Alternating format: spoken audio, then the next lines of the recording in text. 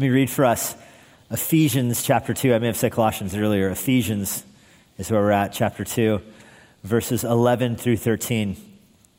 Therefore, remember that at one time you Gentiles in the flesh, called the uncircumcision, by what is called the circumcision, which is made in the flesh by hands. Remember that you were at that time separated from Christ, alienated from the commonwealth of Israel, strangers to the covenants of promise, having no hope and without God in the world. But now, in Christ Jesus, you who were once far off have been brought near by the blood of Christ. I want you to heed Paul's command this morning and remember. I want you to think in your mind and try to imagine what your life would be like right now on this day if you had not become a Christian. Now, I know for some of you who are raised in the faith, you don't really remember a time you didn't believe the gospel. That might be hard, if not impossible for you. But for those of you who, like myself, or like the testimonies we heard in the waters of baptism today, came to faith later on, then it should be easier for you. I want you to contemplate in your mind where you would be now to this day had you not become a Christian. I have been a believer now for 26 years. And I think, what would my life be like today if 26 years ago, when I heard the gospel preached, I did not believe it? And it's not actually a difficult exercise for me because I know my friends back then that we liked the same things. We were playing in the same soccer team. We were worshiping the god of Baal. We pronounced it Baal, but it was the same God. And I know what their lives are like now. And I see how the Lord has blessed me by rescuing me from a world where I was living for the next game, chasing the next assignment, where my happiness really hinged on which way the ball bounced, outcomes that were beyond my control. I had no desire for marriage back then. Marriage would have been an obstacle to what my real goal was. And now I look at a family with 3 beautiful daughters that I love and that love me, and a wife that loves me. She loves me the best because she loves the Lord more than me, and that causes our relationship to flourish. And I mean, this would be such a different story had I not been saved. I caution myself with this exercise that you don't want to actually act out the Jesus' parable of the Pharisee and the tax collector. You don't want to actually say, oh, look at those sinners over there, Lord. I'm so thankful I'm not like those guys. Nevertheless, I do think it's helpful to just marvel for a few minutes about what your life would be now had you not come to faith. And if you are raised in a Christian family, you don't remember a time you didn't know the Lord, well, perhaps you can think through a time in your life where there was a fork in the road, where your friends went one way and you, because of your devotion to Christ, went another, where there was an opportunity for you to sin or to make a serious life-altering choice that you didn't do because you knew it wouldn't be honoring the Lord. Instead, you did honor the Lord. It is worth jogging your mind and asking yourself, what would your life be like now had you made that other decision then?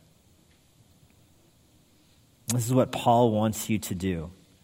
He's making Ephesians very personal here. In chapter 1, in the first half of chapter 2, it was very cosmic. It was very much the Lord in heaven before time. The Father, Son, and Spirit predestined you for salvation. They made this plan for all things at all times, and they made you for that plan. They put you in it, and they sent Jesus to die for your sins, and the Holy Spirit to save you and seal you. And now the Lord is seated in heaven now, well, standing in heaven now in Ephesians 1 verse 22, with all things in the world under his feet, reigning over all. And then the start of chapter 2, you were dead in your sins and trespasses, but God made you alive through faith in Christ. I mean, you're experiencing your role in this cosmic plan of God right now. And so Paul kind of pulls the car over for a second and says, let's just pause here. And I want you to remember how hopeless you used to be.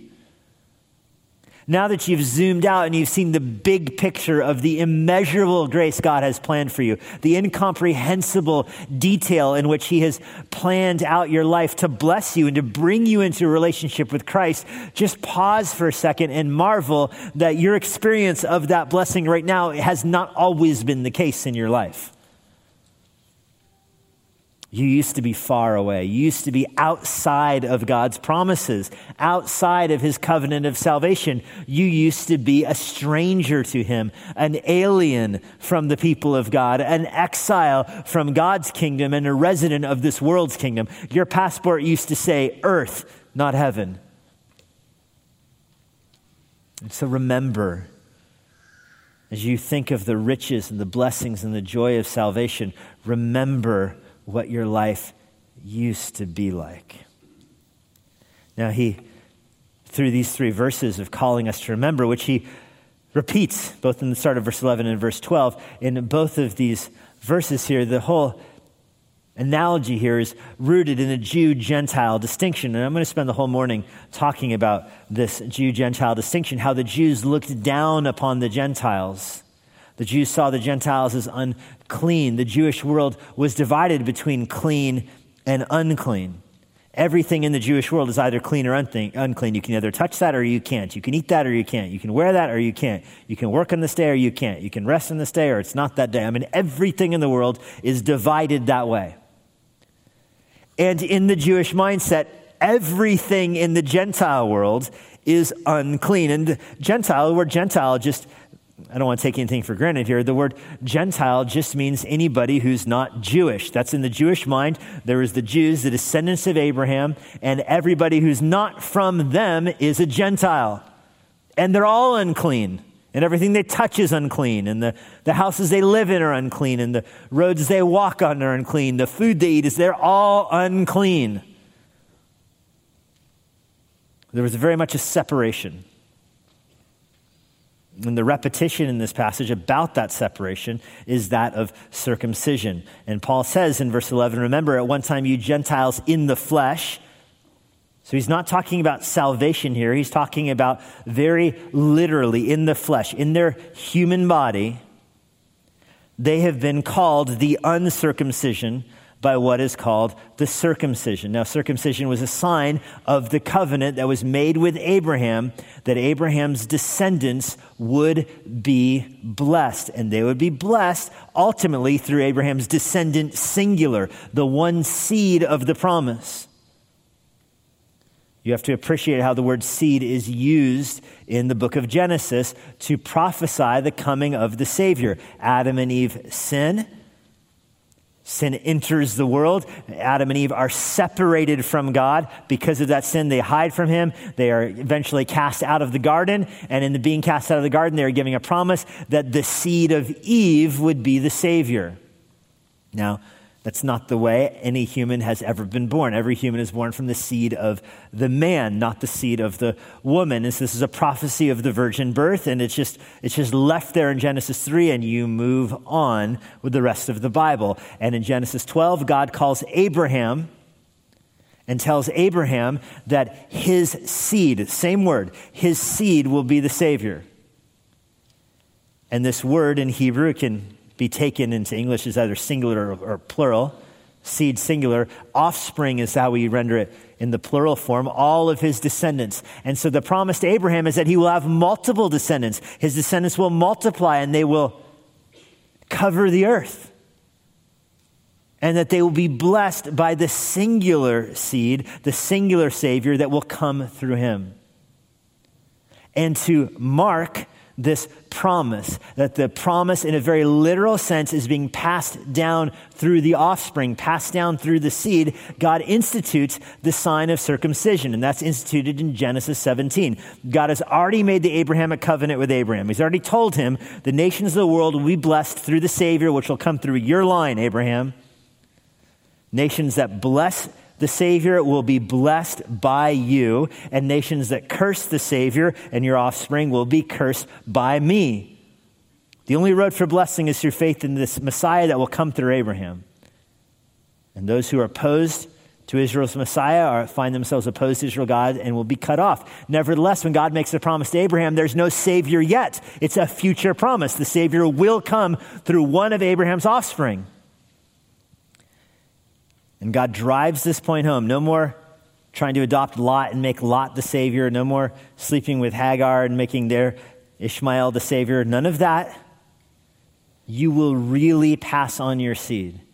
And one of your descendants really will be the Savior. And this is Genesis 17, where God says, this is my covenant. I know it's small, so I'll read it. This is my covenant, which you shall keep between me and you and your offspring after you. Remember, this is several chapters after God already instituted the Abrahamic covenant. He's got a new thing now. This is a sign to demonstrate the covenant he has already made between me and you and your seed, your offspring after you. Every male among you shall be circumcised, because remember the promise is passed down through the seed. So circumcision, which was not practiced in the ancient Near East society, this is going to be an Israelite distinction. You shall be circumcised in the flesh of your foreskins, and it shall be a sign of the covenant between me and you. He who is 8 days old among you shall be circumcised. Every male throughout your generations. And Abraham has no descendants at this point. But he will get descendants. Isaac will be born. The promise will go to him. Isaac will have children. His children will have children. They will compose an entire nation eventually, and all of them will be circumcised, verse 12 says. All of them. The middle of verse 12, whether born in your house or bought with your money, in other words, if you acquire a slave from any foreigner who is not of your offspring, both he who is born in your house, he who is bought with your money, shall surely be circumcised. So shall my covenant be in your flesh, an everlasting covenant. Any uncircumcised male who is not circumcised in the flesh of his foreskin will be cut off from his people. He has broken my covenant. So this is not an elective surgery here. This is not something where the doctor says, hey, we go either way. Studies show either way. What do you think? No, in Israel, you will be circumcised. And if you're not, and notice the play on words here. There's a lot of play on words that we'll find back in Ephesians 2, but notice the one right here in Genesis 17. If you reject circumcision, you will be cut off. You will be put out. There is no room for you in God's covenant people. Now, I feel compelled to note here that there's a tendency in American evangelicalism to take promises given to Israel and try to apply to America. And that always goes bad. Don't do that. And this would be one of those places here.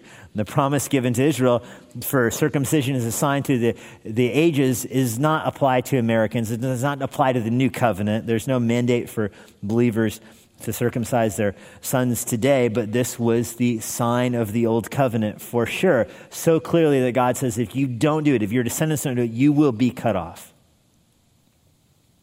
This takes you back to Ephesians chapter 2, where Paul is picking up on this language, and he's speaking of how the Jews spoke of circumcision in their own life, and he's going to use that to launch off into the gospel. Let me give you a brief outline here. First, the sign's isolation. The sign of circumcision, it had the effect of isolating the Jews from the Gentiles.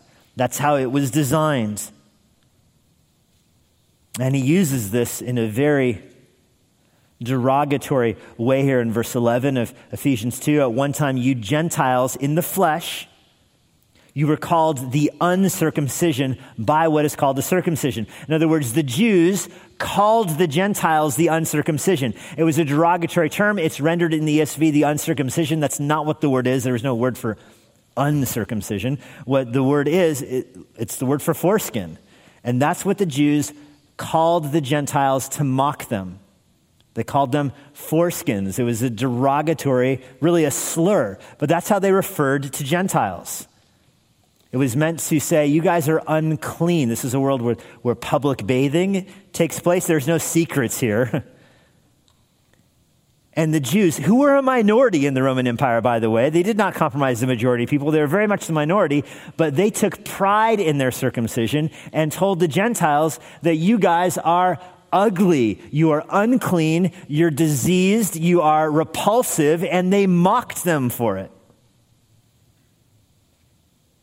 And it wasn't meant just physically you're ugly, although they certainly meant that. They meant more than that you morally are corrupt. You and everything about you are unclean. And they used it as a derogatory slur throughout the centuries. You jump from Abraham all the way to Jesus and the life of Paul. And you see in the language here that the Jews are still mocking the Gentiles for it. The Jews boasted in their circumcision and ridiculed the Gentiles for being uncircumcised. Paul used to boast in it. Philippians chapter 3, verse 4, Paul says, I myself have reason to put confidence in my flesh. I boast in my flesh, Paul says. In other words, he's boasting in his own body. If anyone else thinks they have reason for confidence in the flesh, I have more because I was circumcised on the 8th day, he says, Philippians 3, verse 5, of the people of Israel, of the tribe of Benjamin. I am a Hebrew of Hebrews and a Pharisee on top of that. So Paul is boasting about his circumcision. In Galatians 5, verse 11, Paul says he used to travel around preaching circumcision. That's Galatians 5:11. And that encapsulates works righteous religion right there, right? You have something that is unique to you, and you go and you preach to other people. If you want hope to be reconciled to God, you got to do what I do. You got to be more like me. The Jews could not do anything more than they were doing to show their disdain for Gentiles. Between mocking them, they refused to eat with them, they refused to fellowship with them, they refused to have them in their homes. There's no record of Jesus ever entering a Gentile home. He was on his way one time. Remember when the centurion's servant was lame? This is in Matthew chapter 8. Through an injury, it appears, and the centurion is asking Jesus to come and heal the Jewish servant the centurion has, and Jesus is willing to do it, but the centurion says, how? You can't come to my house to heal him. I mean, how are you going to do this? And Jesus, remember, heals him from a distance and says, I don't need to see him. My words can go through your walls. I mean, that is the divide between Jews and Gentiles. The Jews wouldn't live in the Gentile worlds. The largest city in Galilee back then in the life of Christ was Tiberias. It was the Roman capital of that whole province where Jesus did his ministry. No record of Jesus or his disciples ever going there. Barely mentioned in the New Testament. They had nothing to do with that place. That's where the Gentiles were. Now you jump up to Ephesus, which is in Asia Minor. Mostly Gentiles, but there are some Jews in the diaspora that are there. And they were separated from each other. They mocked each other. And so Paul is telling these Ephesian believers, they're believers in Christ, do you remember how isolated you used to be? The Jews mocked you because you were unclean. You didn't have that mark on your body. The Jews considered the Gentiles outcasts, invaders, occupiers, uncouth and unkempt. And Paul says, you were. That's Paul's point. And Paul's not telling you this to go, and weren't they bad to make fun of you, those Jews? I'm sure they're sorry now. That's not the point of this. Paul's saying, remember how much of an outcast you were. Then he goes on to give them 5 little subpoints here, which I'm going to give to you with somewhat haste here because I see the time. But Paul rattles through 5 specific ways that circumcision isolated them. First, because of their circumcision, their lack of circumcision, they were separated from Christ. This is verse 12. At that time, you were separated from Christ. The promise of the Savior was being passed down through the Jews. That's why the mark of circumcision, by the way, to show the promise is passed down biologically. And of course, in the Old Testament, Abraham didn't know how to reconcile these promises, that the Savior would be from the seed of the woman, and yet through his seed, he has no idea how to reconcile that. You don't reconcile it in the Bible until you get to Matthew chapter 1, and you see that Jesus in his father's side does descend from Abraham, and yet the virgin birth fulfills the promise in Genesis 3. Nevertheless, the Gentiles are separated from that promise. They do not have the ability to participate in the passing down of the Messiah. The Messiah will not come from them. The great drama of the Old Testament is not theirs, in other words. It's not theirs. The Old Testament is about, from start to finish, the search for the Savior. From Genesis and the fall into sin, all the way to Malachi and the prophecy that Elijah will come and make straight paths to restore the Savior. The whole Old Testament is about the search for the Savior. That is not a book for Gentiles. It's not for them. They're cut off from it. Let me put it to you this way. Do you ever read a book about the history of the Finnish kings? I mean, you might find that interesting if your family hailed from Scandinavia or something. Do you care about the first Latvian king? Probably not. Are you from Latvia? Do you teach your kids the glorious history of the Portuguese royal family? Probably not, unless you're from Portugal. You don't really care. I'm thinking of this because I'm preaching through Esther right now. And Esther chapter 10, there's this little line. If you want to know the rest about Mordecai, read the books of the Chronicles of the Kings of the Medes and the Persians. It's all described there. Well, guess what? That book isn't around. Nobody has that book. Who cares about that? That was the book the king was reading earlier in Esther when he couldn't go to sleep at night. He had that book read to him, his glorious deeds. That book is out of print. Nobody knows about it. Nobody's even looking for it. It is gone. Nobody cares. Because there's nobody left from the Medes and Persian Empire. Nobody cares what those kings did. There might be some PhD student who's searching for it right now, some archaeologist who's working on a grant from his mom or something looking for it. But other than that person, nobody cares. This is the way the Gentiles approach the Old Testament. It wasn't a book for them, about them, or to them. They're isolated. It's a book about the Savior, but it wasn't their book. Secondly, they're separated from Christ. Secondly, they're alienated from Israel. It's the next part of verse 12. Separated from Christ, alienated from the commonwealth of Israel. That phrase, commonwealth, is speaking of the nation state of Israel, which at this time is just a territory that's occupied by Rome. They don't have their own nation here. Like Ephesus in Asia Minor, the people who were born in Ephesus were not citizens of Rome. They were subject of Rome like the Jews. But those in Ephesus weren't citizens of Israel.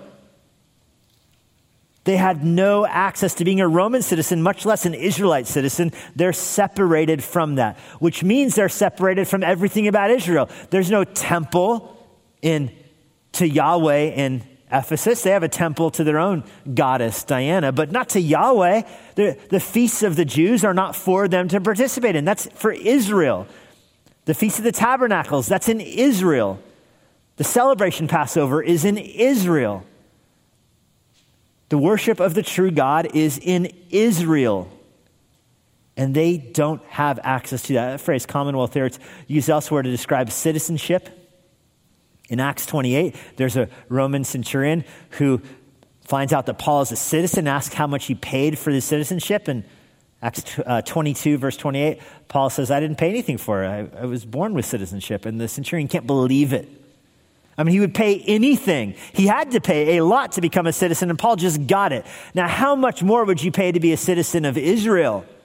Well, if you don't believe in Yahweh, zero. You don't want to be a citizen of that place. They're a bunch of rebels. But if you believed the way to heaven was through Yahweh, the God of Israel, you would give anything to be a citizen of that place. You want access to the temple. You want access to their God. Naaman is converted, baptizes in the Jordan River, and then goes back to Syria. Jonah preaches the gospel to sailors. And by preaches, I mean, you know what I mean. Jonah got fed to a fish, but the sailors got soundly saved. They don't go to Israel to worship at the temple. They keep going to Tarshish. They fish their cargo out and do whatever sailors do.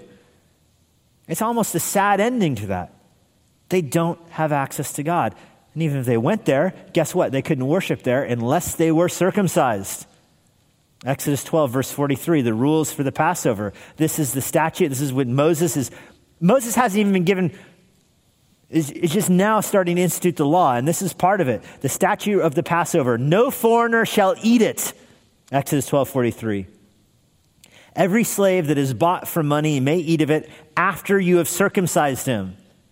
Verse 48, if a stranger shall sojourn with you and wants to keep the Passover to Yahweh, let all his males be circumcised. In other words, you got a visitor in town for Passover and he wants to celebrate Passover with you. Well, he's got to be circumcised and every male is with him has to be. The guys driving the camels, the guys carrying the bags, his servants, his slaves, his sons, his nephews, whoever is with him has to be circumcised or he may not eat it.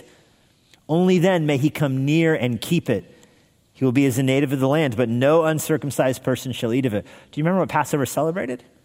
how God spared the death of the firstborn. So do you catch what is being said here? That God is going to kill the firstborn of all the Egyptians, and you're going to celebrate how he delivered the Jews from it, but only the circumcised people can do it. If you're not circumcised, you have no hope for your life or your children's life. That's the point of this.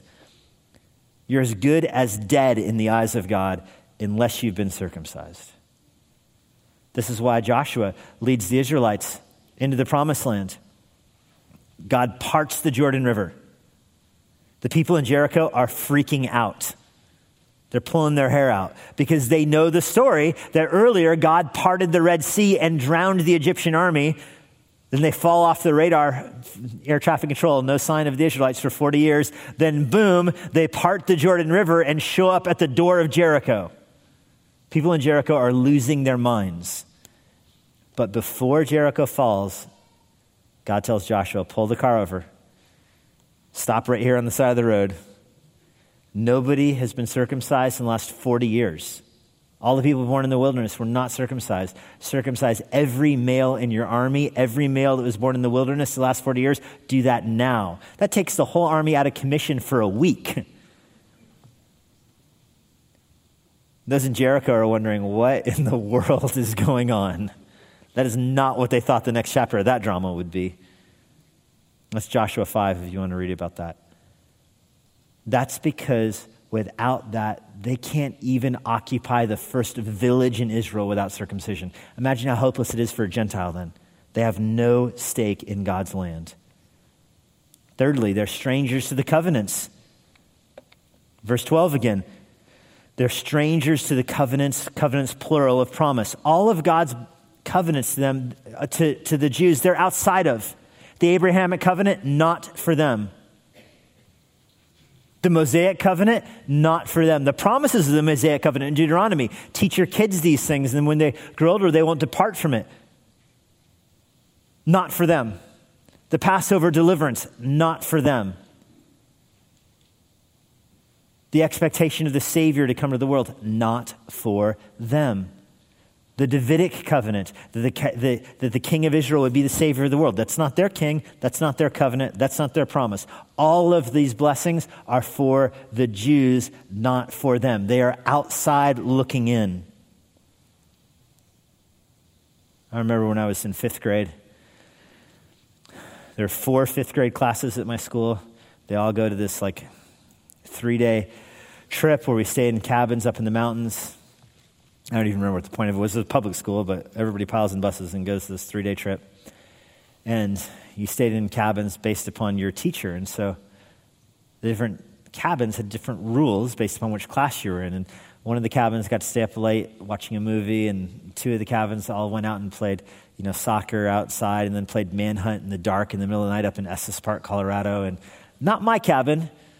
We were in bed at a certain time, lights are out, and we're just, all these 5th grade boys just sitting there in bed, and through the wall we hear how much fun everybody else is having. Why aren't I in that class? How'd I get stuck in this class? Look at them out the window. Aw. This is a silly way to kind of get to start to paint a picture of what the Gentiles faced looking at the Jews. They had the promises of the covenants, the Jews did. They had the prophets. The prophets went to the Jews. The Davidic covenant was for the Jews. Are there blessings there? You better believe it, but not for you. Of course, Israel was supposed to be a priest to the nations. They were supposed to draw the nations to Israel. Deuteronomy 4, the nations were supposed to come and see what was happening in Israel and then put their faith in Yahweh. Israel never lived that kind of life. They were hopeless, which leads you to the 4th thing that separated them. They had no hope. They had no Savior. They had no Israel. They had no covenants, and they had no hope, verse 12 says. Having no hope. You're desperate for salvation. Your conscience convicts you of your sin. You know there's a true God in the world, but you don't know how to meet him. Meanwhile, you're growing up in a religion that is filled with idols everywhere, temples everywhere to all these gods, works righteousness everywhere, and you know they don't actually take away your sin. You know this. This is the story of Luther. This is the story of testimonies we've heard. This is the story of Gentiles all around. Not every Gentile. Many Gentiles suppress the truth and unrighteousness. However, there are some Gentiles that get convicted by their sin and they want to know what can happen to take their sins away. They don't have an answer to that question. There's no hope for them. And how could they get the answer that there is no hope? And this is why there are those that try to change what the Bible teaches about this. I mean, what happens to those who die who have never heard the gospel? It's a very American thing to say, oh, well, they get saved, of course. God judges based upon how well they live their life, and then God will restore them. That's not what the Bible says. The Bible says for those apart from Christ, the word here is no hope. There is no hope. The way to heaven is narrow. The way to hell is wide. There are few that find the road to heaven. There are lots that find the road to hell. That's the default setting. Do not dilute the exclusivity of the gospel for the sake of swallowing the answer to this question more easily. The Bible teaches that those outside of Christ have no hope. There is no hope of salvation without the knowledge of Christ. There's no knowledge of Christ without the preaching of the gospel. And those Gentiles have no hope in this world. They're lost without a map, without a phone, a map on the phone, without a phone to call somebody for help. They don't even know the address they're looking for. They're lost. They don't stand a chance.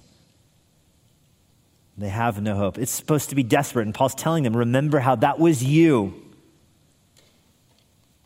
Not just no hope, but finally no God. That's the fifth way the sign separates them. They have no God, no hope, and without God in the world. The Greek here is just one word, which negates it, theos. They are atheists, is the English word from this. It's transliterated, atheist. This is the word atheist in the Bible right here. The Gentiles were atheists. Now, they weren't actually what we mean as Americans by atheists. They believed in God and lots of gods.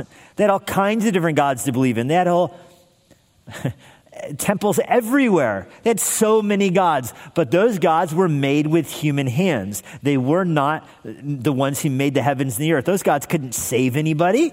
They were made by people. They couldn't save people. And so for all practical purposes, they have no God. They're atheists. They're atheists. Now it says they have no God in this world. And that's because everybody knows the truth about God. It's revealed in their conscience. The heavens declare the glory of God. Every human being knows that God made the earth. I mean, we're standing on it. It came from somewhere. You have a conscience that convicts you of sin, so the people have no excuse. Nevertheless, if you are outside of Israel, you have no hope of knowing the true God. And so even though your conscience might provoke you, you live as if there is no God in this world. Anything that constrains you is common grace given to the world. Your conscience constrains you, laws constrain you, works righteousness constrains you, but for all practical purposes, you live as if there's no God because you don't know the true God. That's how hopeless they were because of their lack of circumcision. And the Jews drove this point home to them at every opportunity. What a desperate situation to be in. To want to know the truth about God and to have nowhere to turn. Nowhere to turn. Well, that's the Gentiles side of this coin. Let's not let the Jews off the hook here. The sign's isolation was for the Gentiles. The sign's impotence was for the Jews. And yes, I chose that word intentionally. The sign's impotence for the Jews. That sign is powerless. It has no power to actually save the Jews. Go back up to verse 11.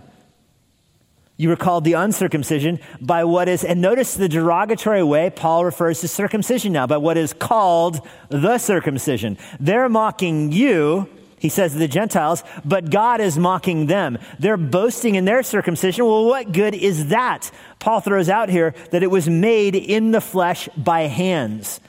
Now, you might not appreciate the irony of what Paul is doing here, but it is very ironic for the Jews. The phrase made by hands is a common idiom in both the Old and the New Testament to mean worthless. It's an idiom for something as being worthless. If it's made by hands, it is worth nothing. God doesn't dwell in a temple made by human hands. God is not served by human hands. Idols are made by human hands. Yahweh is not made by human hands. Things that have value are not made by human hands. Things that are insignificant are made by human hands. It's a common idiom. And so Paul is telling the Jews, your circumcision is literally and figuratively made by human hands. It doesn't do anything for you.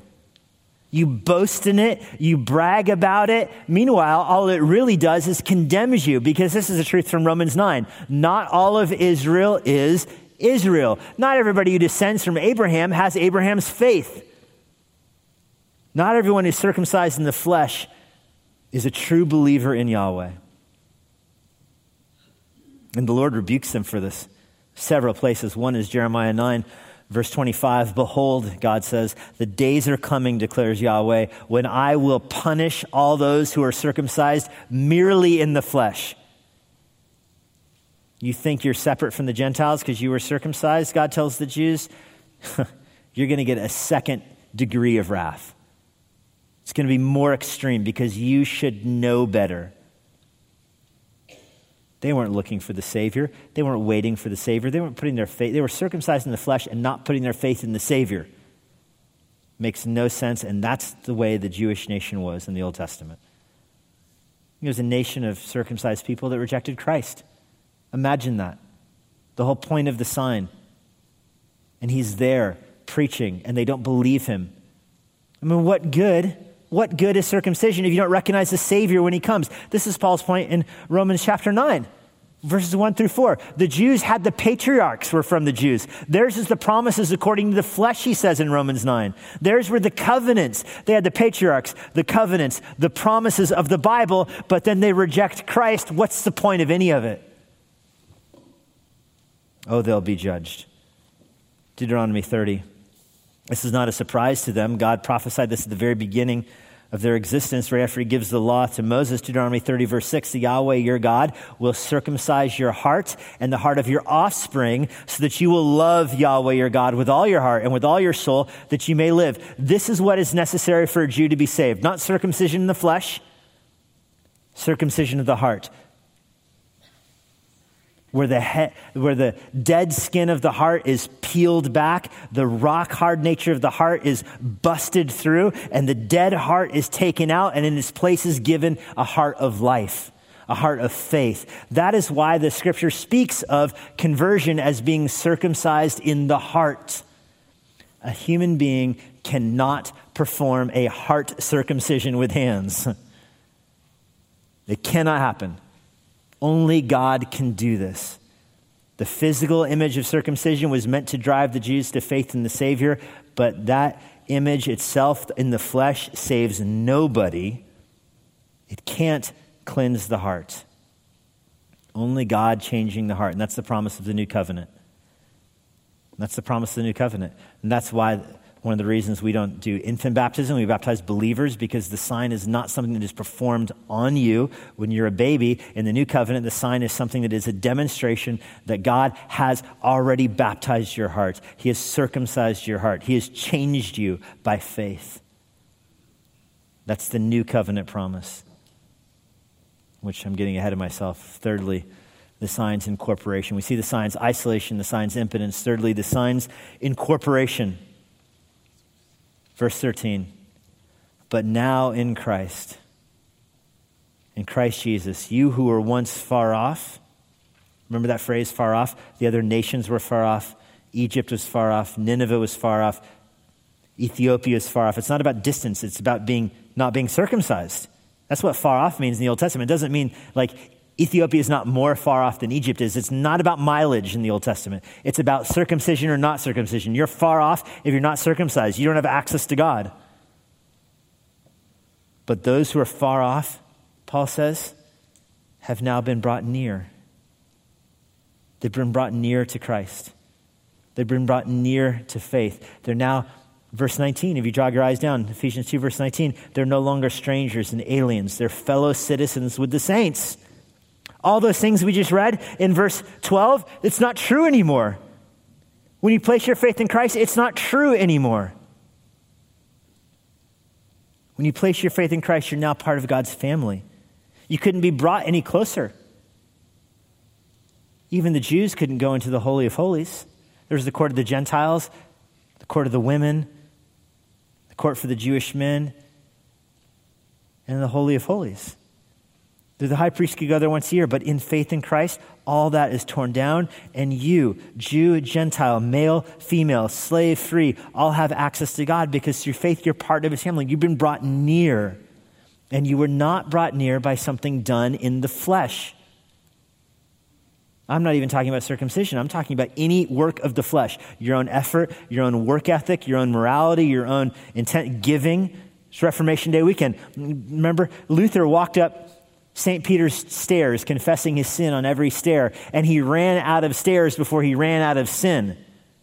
That shows the futility of trying to work your way to heaven. Fortunately, you're brought near to God not by walking upstairs, not by giving money, not by working harder. You're brought near to God by the blood of Christ. And that's what verse 13 says. Again, it is a dramatic turn of phrase that I hope you notice. It's not the blood of circumcision that brings you near. It's the blood of Christ. There's a graphic scene in the Old Testament, Exodus chapter 4, where God is calling Moses to go back and be the deliverer for the Israelites. And Moses is going back to confront the Pharaoh. And he's on his way. He's married. He has a son. And on his way, the Lord intercepts him. The Lord sent him, and the Lord intercepts him and tries to put Moses to death. This is Exodus chapter 4. Zipporah stands up and takes a rock and circumcises their son, who apparently hadn't been circumcised yet. This is Exodus 4, verse 24. The Lord sought to put Moses to death. Zipporah took a flint, cut off her son's foreskin, and touched Moses' feet with it, and said, "Surely you are a husband of blood to me." That's an astonishing scene. Zipporah is wiping the blood from their son on Moses' feet and saying, "This is what you've done to us." That's what the blood of circumcision does. It doesn't make you clean. It dirties you. It defiles you. Paul's very well aware of that story when he gives you this turn here in verse 13. You've been brought near, not by the blood of Moses, not by the blood of circumcision. You've been brought near by the blood of Christ. Colossians 2 says it this way. You were circumcised with a circumcision made without hands, by putting off the body of the flesh. What does that even mean? How do you put off your own body? Well, that's the knife. It goes into you. Your sinful deeds are pulled back. This is the circumcision. Notice what it says, made without hands. It's the circumcision of Christ. He can do this to you. What does this look like? You're buried with him in baptism. You're raised with him through faith in the powerful working of God who raised him from the dead. When the Lord changes your heart, the old man is dead.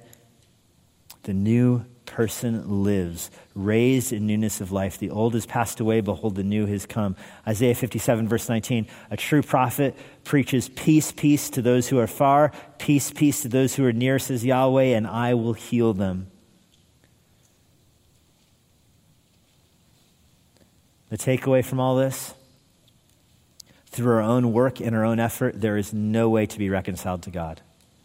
Jew or Gentile, every person is an alien to God, strangers to his promise, unable to be reconciled to God, but then God comes in by dying for us on the cross. It's his own blood, not ours. His blood that saves us, his blood that bears the punishment for sin. There's nothing for us to do. He has done it all. And it's through that act that we can be saved. When he rises from the grave, he shows that the way to heaven does not come through being circumcised. The way to heaven does not come through work or national identity or ethnic identity. It doesn't come from being born in the right nation or in the right family. It comes from being adopted into God's family, brought near in Christ Jesus. It says again in verse 13, in Christ Jesus, you are brought near through faith. I have been praying this week and I've been praying this morning that if you are here this morning and you've never trusted in Christ for salvation this morning, you would first see how hopeless you are without him. At first, you would see there's no way for you to have access to God or belief in Christ because of your sin. Your sin separates you from him, and he will judge you for it. And there's nothing you can do to fix it. And then being there and recognizing the hopeless condition you're in outside of God's covenant, outside of God's promise, outside of the gospel, being there, you would place your faith in Christ, faith that his death and resurrection atones for your sin and promises new life, that he pays the penalty of God's wrath for you, and you believe that, and by your act of believing that, you are drawn near. And you're united to Christ, and you become his child, not his child through birth, his child through faith, not marked by circumcision, but marked by a new heart. I pray that that would be everyone's story here this morning. Lord, we're thankful that you preach peace to those who are far and peace to those who are near, but that no one can come to you without the new birth. And so I pray that your Spirit would draw people to you this morning, that you would give us hearts to believe, ears to hear. I pray for anyone here this morning who's never given you their life. I pray this morning they would trust you, believing your gospel, and that they would be born again. I ask this in Jesus' name. Amen. And now, for a parting word from Pastor Jesse Johnson. Thanks for joining us today. If you're in the Washington, D.C. area, I would love to meet you personally at Emmanuel Bible Church. Our service times and other church information is on our website at ibc.church. If you want information about the Master's Seminary and their Washington, D.C. location, go to tms.edu. I hope this resource has been an encouragement to you, and it helps you seek the Lord daily, serve others around you, and share the gospel of Jesus Christ with boldness. May the Lord bless you.